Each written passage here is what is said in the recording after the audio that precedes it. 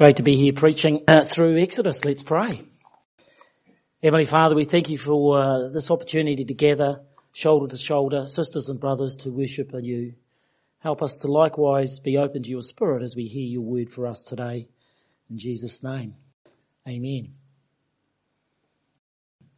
In World War I, the Allies were locked into a 500-mile-long front of trenches and mud and death. Now, Winston Churchill was the politician responsible for the Navy at the time, and he proposed to break the stalemate by taking the narrow entrance into the Black Sea.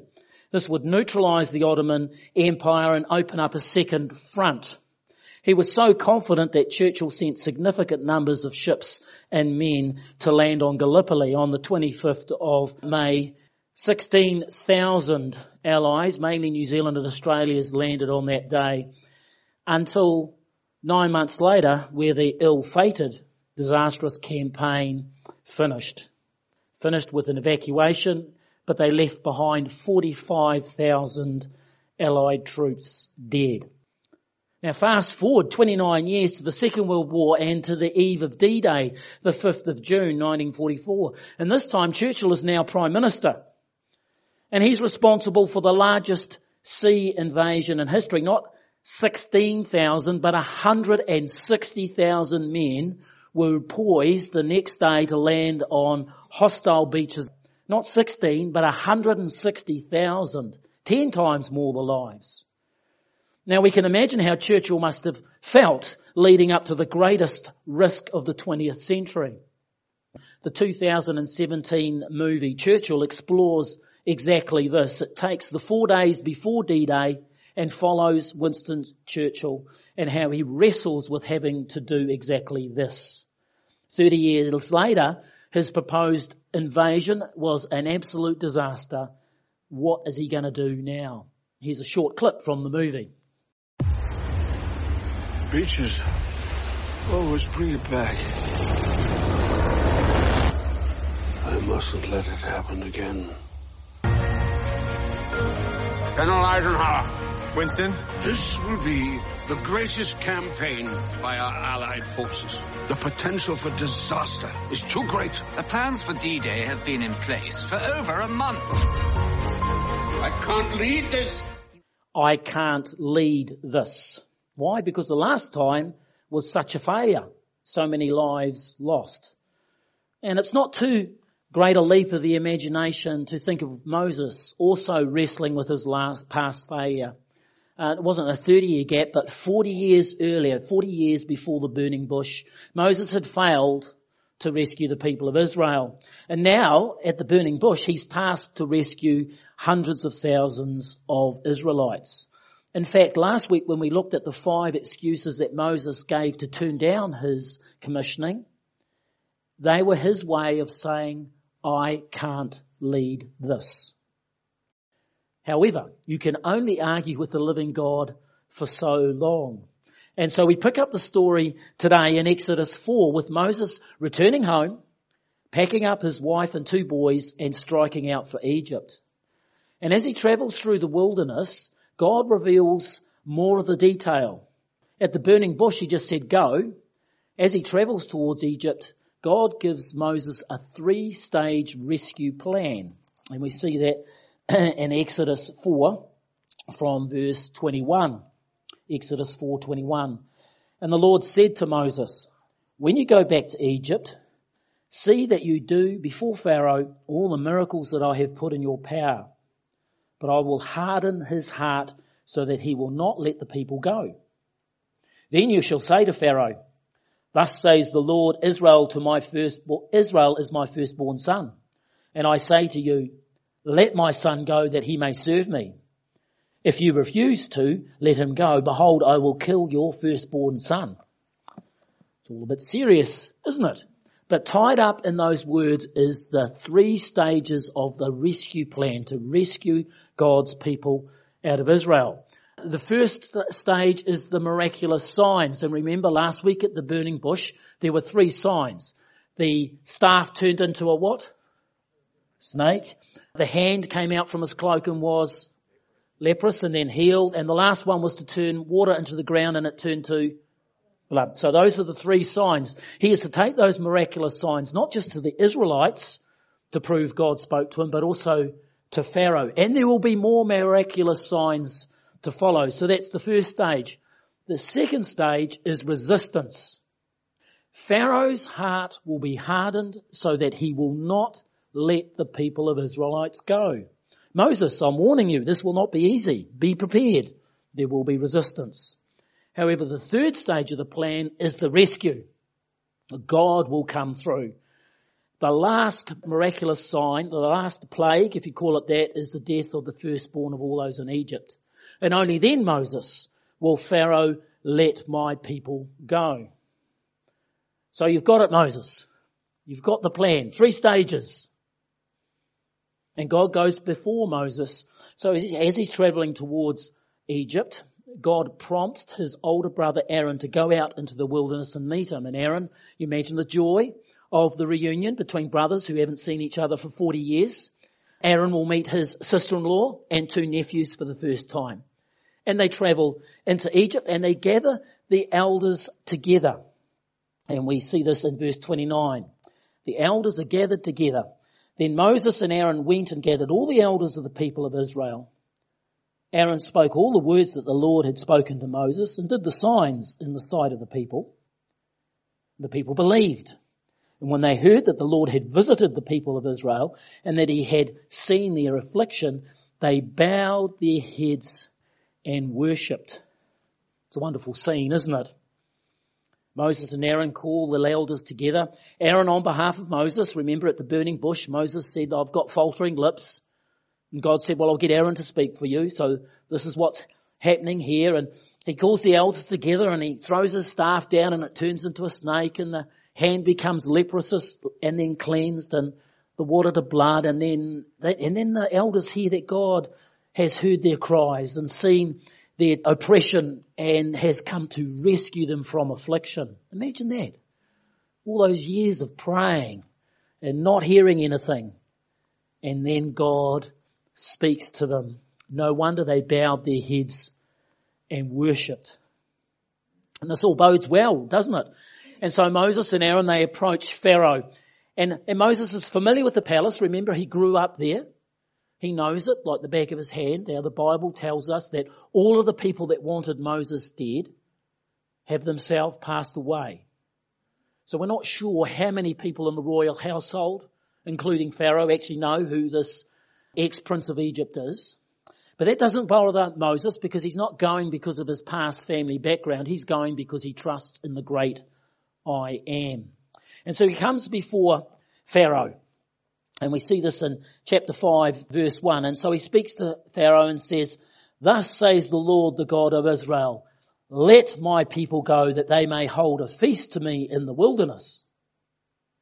But Pharaoh said, who is the Lord that I should obey his voice and let Israel go? I do not know the Lord, and moreover, I will not let Israel go. Then Moses and Aaron said, the God of the Hebrews has met with us. Please let us go 3 days' journey into the wilderness, that we may sacrifice to the Lord our God, lest we fall upon us with pestilence or with the sword. But the king of Egypt said to them, Moses and Aaron, why do you take the people away from their work? Get back to your burdens. Goodness me, that didn't go well, did it? Wow. And it gets worse, because Pharaoh decides he's going to teach these lazy slaves a lesson. And he orders that all of the slaves, and at the moment they're making bricks out of mud, but the straw is given to them and they have quotas. Now they have to find the straw for themselves. And when the foremen, those in charge of the Israelites, the Israelite foremen, hear this, they're really worried. They don't know how this is going to happen. And so they approach Pharaoh and they beg Pharaoh to supply the straw. And Pharaoh just laughs. He's adamant. You slaves need to work harder. You've got far too much time on your hands if you can approach me and ask for your freedom. And of course the foremen are very worried and they're also extremely angry. Angry at Moses and Aaron. We see this in verse 20. They met Moses and Aaron, who were waiting for them as they came out from the Pharaoh. So it's one of those sort of lift meetings almost, you know.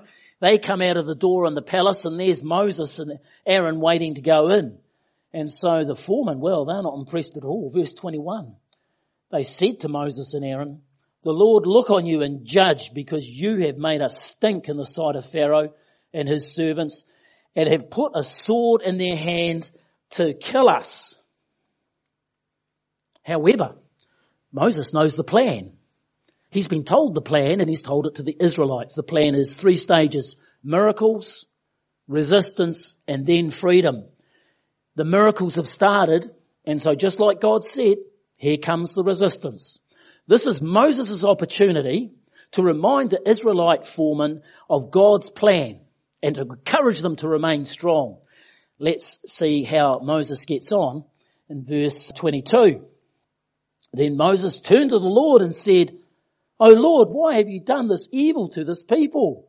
Why did you ever send me?" Verse 23. "For since I came to Pharaoh to speak in your name, he has done evil to his people, and you have not delivered your people at all." Moses, have you forgot the plan? Well, yes, you have. And what we have here is a failure of nerve. We have a failure of leadership. We have a failure of faith. And this is why I couldn't help thinking of Sir Winston Churchill the few days before D-Day, when all of that past came rushing back in and Moses forgot God's plan. Now, if I was God, I would have been very grumpy with Moses, told him off. Moses, remember the plan. It was never just miracles straight to freedom. It was miracles, resistance, freedom. Get back in the game. But God's much more patient and a lot more kind than I ever would be. And so he shows his kindness by giving Moses 4 wonderful promises. They are the promises that will rescue Israel from slavery. And we see these in chapter 6, verse 6. Now these 4 promises of salvation start with the words, "I will." See if you can pick them up. Exodus 6 from verse 6. "Say therefore to the people of Israel, I am the Lord. I will bring you out from under the burdens of the Egyptians, and I will deliver you from slavery to them. I will redeem you with an outstretched arm and with great acts of judgment. I will take you to be my people, and I will be your God." You see those 4 wonderful promises there that God is giving to Moses and to the Israelites. The 4 promises: I will bring you out, I will redeem you, I will deliver you, I will take you as mine. This is God's way of saying, stick with the plan, Moses. Continue to show the signs, the miraculous signs, and though Pharaoh will resist for a time, I will bring you out. I will bring you to freedom. I will be your God, and you will worship me in the wilderness. Aren't these mighty promises? Promises of salvation. Unfortunately, things are still grim, and so we read in verse 9, "Moses spoke thus to the people of Israel, but they did not listen to Moses because of their broken spirit and harsh slavery." They just weren't ready to listen, and who can blame them? It's been tough. All their expectations were built up and then seemingly dashed as things get worse. But now, for the second week, we're going to leave Moses in a tight spot. Last week, we left Moses before the burning bush, and he was struggling to hear God's word. Today, we're going to leave Moses here with the Israelites who are also struggling to hear God's word. Next week, we're going to pick up the story as Pharaoh absolutely refuses to listen to God's word. But now, for the Israelites and Moses, things have got a lot worse before they've got better. So what are our take-homes? What are some of the implications for us? Now, as I was pondering on this, I couldn't help but wonder why Moses and the people got the plan so wrong. It was a 3-step plan, And it was very obvious. God had made it clear. Signs, resistance, freedom. It was never two stages. It was never going straight from the signs to the freedom. And maybe when Moses and Aaron were talking to the elders, they kind of just let that resistance slide, you know. We'll just tell the people about the good news. We'll show the signs, get them excited and go straight to the freedom from slavery. Maybe they dropped out that unpleasant, unpopular bit about resistance. Maybe that was it. Or maybe the Israelites were just so excited and thrilled to hear that God cared and was going to rescue them. They just didn't have the ears to hear. It's a bit like an engaged couple, you know, they're so in love and you can sit them inside and say, look, you know, it's great that you get married, but you know, things will get a bit tough along the line and all this, and they just look at you and nothing sinks in. And then a few years down the line, something goes a bit wrong and they say, nobody told us this would happen. And you say, well, it's just because a young couple often, I mean, you do that as a minister when you're preparing young couples. They're just not in a place to hear that. And maybe it was a bit like that with the people. They were just so thrilled to hear that God loved them and cared. But anyway, it just got me thinking that we need to be very careful when it comes to evangelism. That we share the whole gospel with those who don't know Jesus, to share the 3 stages of salvation and not just give them the 2. It's very easy to tell people what the signs are. Remember, we looked at the 2 signs from last week. We don't have the snake and the leprosy and the blood. What we have are, what are the 2 signs that we have? We have the cross and the empty tomb. Remember, we just go back. Pharisees asked Jesus, what sign are you going to give us? And Jesus said, no, I'm not going to give you any sign except for the sign of Jonah, who was in the belly of the fish for 3 days and 3 nights, where Jesus was referring to the only sign that he would give people would be his death and resurrection. So as we share Jesus and tell people about the wonder of the death and resurrection and how that brings forgiveness of sin, it's very easy for us to go to the rescue, the salvation. What we learn here is that we need to tell them that there will be resistance. Still tell them, but we tell them that there will be resistance. We probably don't lead with the resistance. We don't say Jesus died for you and life's going to be miserable, or that life's going to be hard. We tell them that Jesus died for them, and that if you believe in Jesus, if you give your life to Jesus, you'll be born again. You'll be adopted into the family of God. You'll have the Holy Spirit in you. However, there will be resistance and there will be troubles, but God will be with you. Because we too often miss out that last bit. We miss out the resistance. You see, just as Pharaoh resisted God's people in Exodus, so Satan resists all who follow Jesus. It's true, isn't it? If you've been walking with Jesus for any amount of time, you know that trials come your way. I love the way 1 Peter puts this. Dear friends, do not be surprised at the painful trial you are suffering as though something strange were happening to you. Now, in some respects, this is what Moses should have told the foreman as they came out from Pharaoh's palace, from his throne room. They should have said, dear friends, don't be surprised at this painful trial as though something strange was happening to you. I told you it would happen. And we need to hear this word for ourselves as well, because it's not just at salvation, but our life as Christians involves, from time to time, trials. Do not be friends. I could say that to each one of us, including myself. Dear friends, do not be surprised at the painful trial you're suffering as though something strange was happening to you. But rejoice that you participate in the sufferings of Christ, so you may be overjoyed when his glory is revealed. Now, there's a whole sermon there about how we move our trials into a sense of rejoicing. You might be going through a trial now. Know that that trial is not wasted. God is using that to refine you, to build perseverance and to build maturity. If you're not going through a trial now, there'll be one in a week or 2, or 3 or 4. I mean, that's just being part of the Christian life. Dear friends, do not be surprised. And this is what the people of Israel in Exodus need to learn and are learning. So that's our first take home. When we share Jesus, make sure we get the 3 stages. Don't just skip the difficult one or the one that's unpleasant for people to hear. And the second take home is all to do with communion. Now you remember those 4 promises. I will bring you out. I will redeem you, I will deliver you, I will take you as mine. In Jesus' day and still today, these 4 promises are remembered in the Passover meal. When you take the Passover meal, you take 4 cups. And each of these cups represents these 4 promises. 4 cups. So at the beginning of the Passover meal, the command to celebrate Passover, which is found in Exodus 12, is read. Some candles are lit. The table's prepared. Someone will stand and read that passage from Exodus 12, and then they will say, I will bring you out. Words to that effect. And then everybody has a drink from the cup of wine. It's like a toast. The first cup. Later on in the meal, there's the second cup. Someone will stand up. I will redeem you. These are the promises of God that are celebrated, repeated each Passover meal. Towards the end of the meal, after the breaking of the bread, it's I will deliver you. And the last cup, I will take you as mine.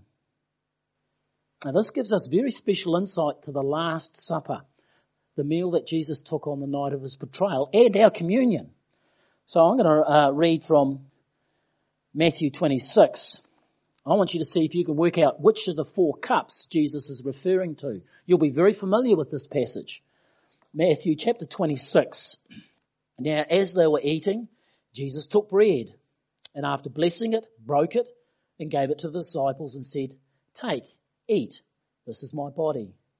Then he took a cup, and when he had given thanks, he gave it to them, saying, drink of it, all of you, for this is my blood of the covenant, which is poured out for many for the forgiveness of sins. I tell you, I will not drink again of this fruit of the vine until the day when I drink it anew with you in my Father's kingdom. Which cup? It's the third cup after the breaking of the bread. Now this third cup is I will deliver you cup. And Jesus redefines this.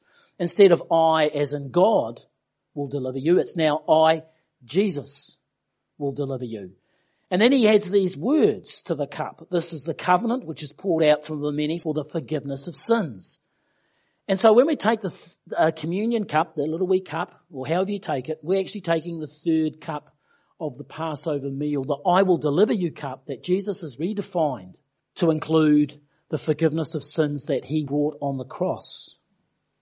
And there's more, though this is a little bit more speculative.